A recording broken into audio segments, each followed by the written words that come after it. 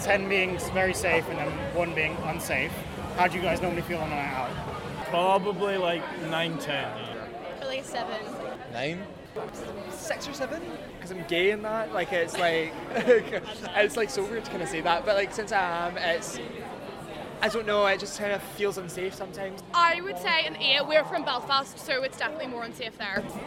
5, because I think it's highly likely that I'll get spiked.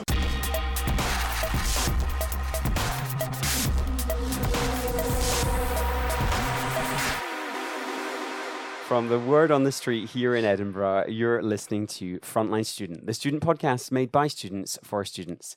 Hi from Jamie. Hi from Anna. Aloha from Oscar. In this episode, we're delving deep into the question of safety on student nights out. Coming up. And put the napkin over the cup, so that way if somebody tries to put something in it, it'll be through the napkin and you can tell. We call in security, and if it's serious enough, probably the police would get called as well. And this is very much from the university. It's an initiative from the university to keep people safe. Whether you're studying or having a party or whatever, you should be able to go out and feel safe. So going back to our friends on the street, the general consensus, Oscar, is that people feel pretty safe on a night out, right? And listening to people in Edinburgh, however, it doesn't seem to be 100% safe. Yeah, so as we kind of heard in the interviews, the general consensus is that people are feeling safe about 50 to 80% of the time, which kind of brings the question as to why people, especially women, were feeling unsafe the other 50 to 20% of the time. These interviews, as you can hear, led us on to spiking. What kind of anti-spiking measures would you like to see taking place regularly throughout Edinburgh bars? I would say closed drink tops, but a lot of it happens with needles. In Belfast, a lot of the problem are with bartenders themselves, so if they make the drinks in front of you always. How did the venue deal with that situation, like when you got spiked? I just lay outside, like, drooling for like an hour, and then someone carried me home. Yeah, it doesn't seem all that long ago that the news was filled with headlines about spiking, especially in 2021, where at least one of these incidents actually happened at a student union. So I'm really excited to speak to people who know more about this. It's some tragic and gut-wrenching reading when you get into it. With some cursory research, you can see that 70% of those surveyed who think or knew they'd been spiked did not raise it with the police or the bouncers of the venue. This report is coming straight off the UK Gov site.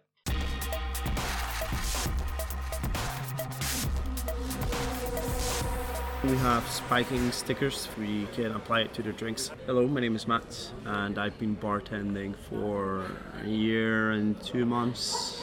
When it comes to action, if a customer speaks to us and if they've been spiked, we call in security.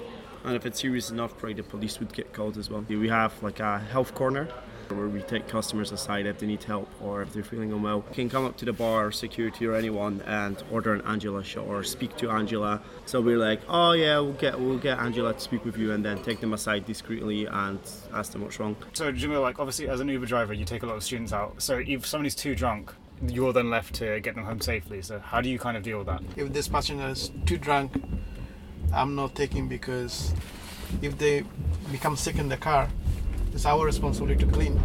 Those individuals, they need to be take care of their own self. Like, you know, if they have friends or family, whoever's coming with them to a night out. When they becoming aggressive, they want to attack you. They have attitude issue. They don't know in which state they are. The situation they cannot control. People on the streets in Edinburgh said they feel kind of safe overall. So we've been looking into initiatives that have been born to help students stay or feel that they are safe. So this got us thinking, what are universities, or more specifically student unions, doing to support students? We went to talk with Edinburgh Napier Student Union and spoke to its president about what they do. It is a completely confidential and unbiased service, and it's all free. And we work pretty much on an appointment basis, but depending on the situation, we do vary that. We are a charity, which is completely different from the university. Anything that comes to our notice stays within us. It's all confidential. So if students think, okay, these guys are in the university and it's not right to speak of things like that, or anything that you speak to us, unless you want us to notify the university, nothing goes out.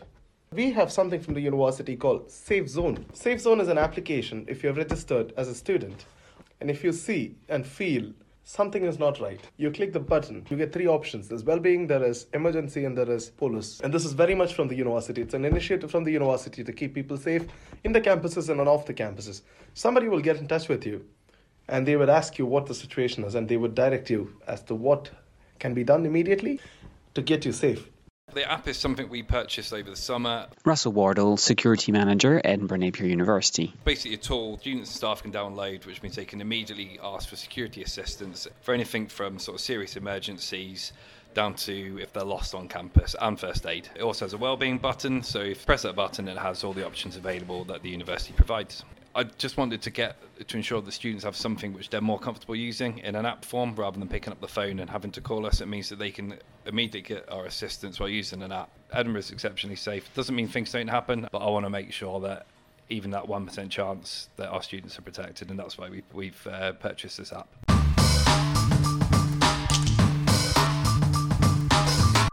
The Safe Zone app is a really interesting approach. It's used by a lot of universities. It's actually been rolled out across the UK. Another example, Edinburgh University backed a campaign in 2022 to 2023 called A Good Night Out, run by its students and looking into improving student safety.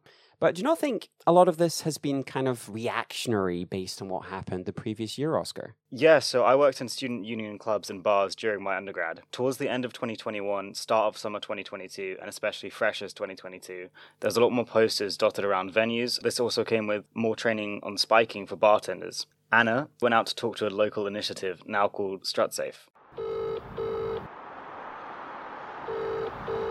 Hi, you've reached StrutSafe. How can I help? Hi.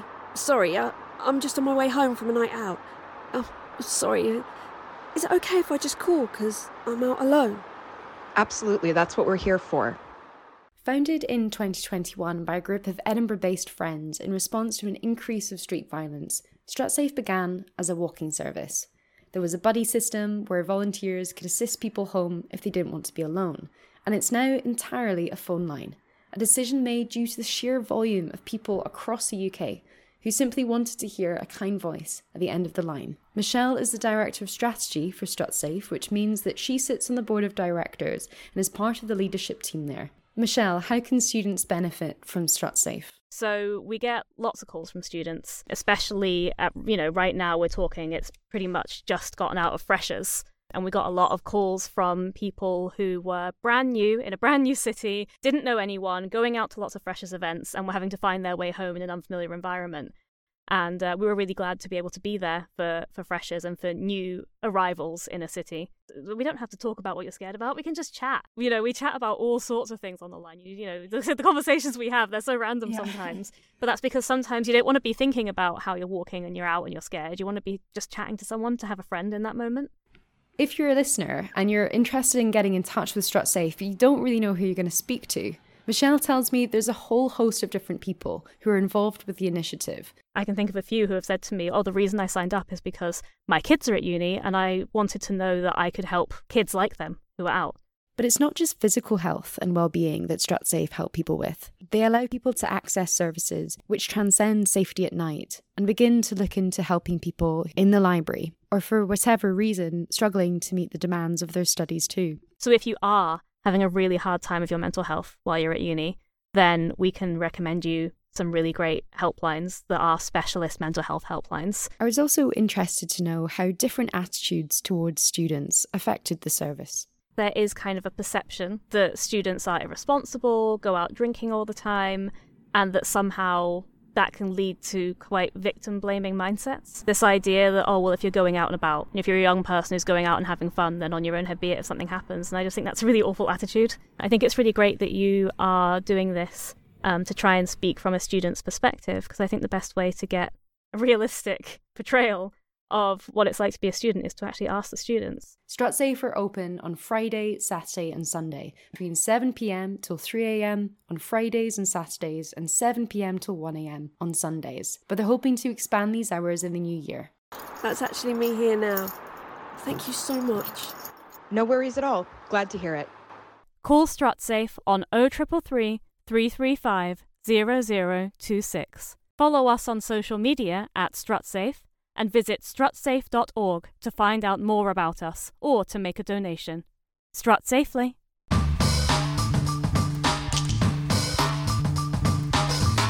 Yeah, I have to say I love the initiative, and it's really good to hear as well that it was born here in Edinburgh. But behind it all, it is maybe pretty sad that this kind of initiative should have to exist in the first place anyway, right? Yes, no, it is. I think the journey of StrutSafe is a really interesting one because the reason why it began was due to the rise in violent crime that was happening, especially in Edinburgh.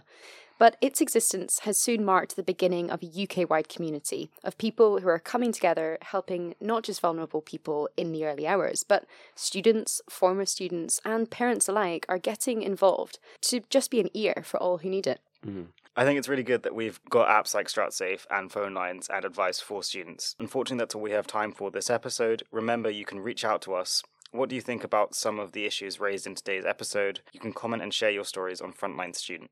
Yep, and it is important as well to remind you that you can access help in your own universities or with student unions, so reach out to them for advice as well. Yes, so from a night in to a night out, just how do we pay for all of this? The cost of living crisis has pushed students into even more precarious situations.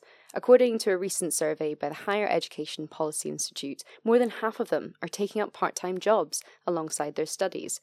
How is the cost of bread, butter and beer affecting you, amongst other things? We'll be delving more into the cost of living crisis in our next episode, here on the Frontline Student.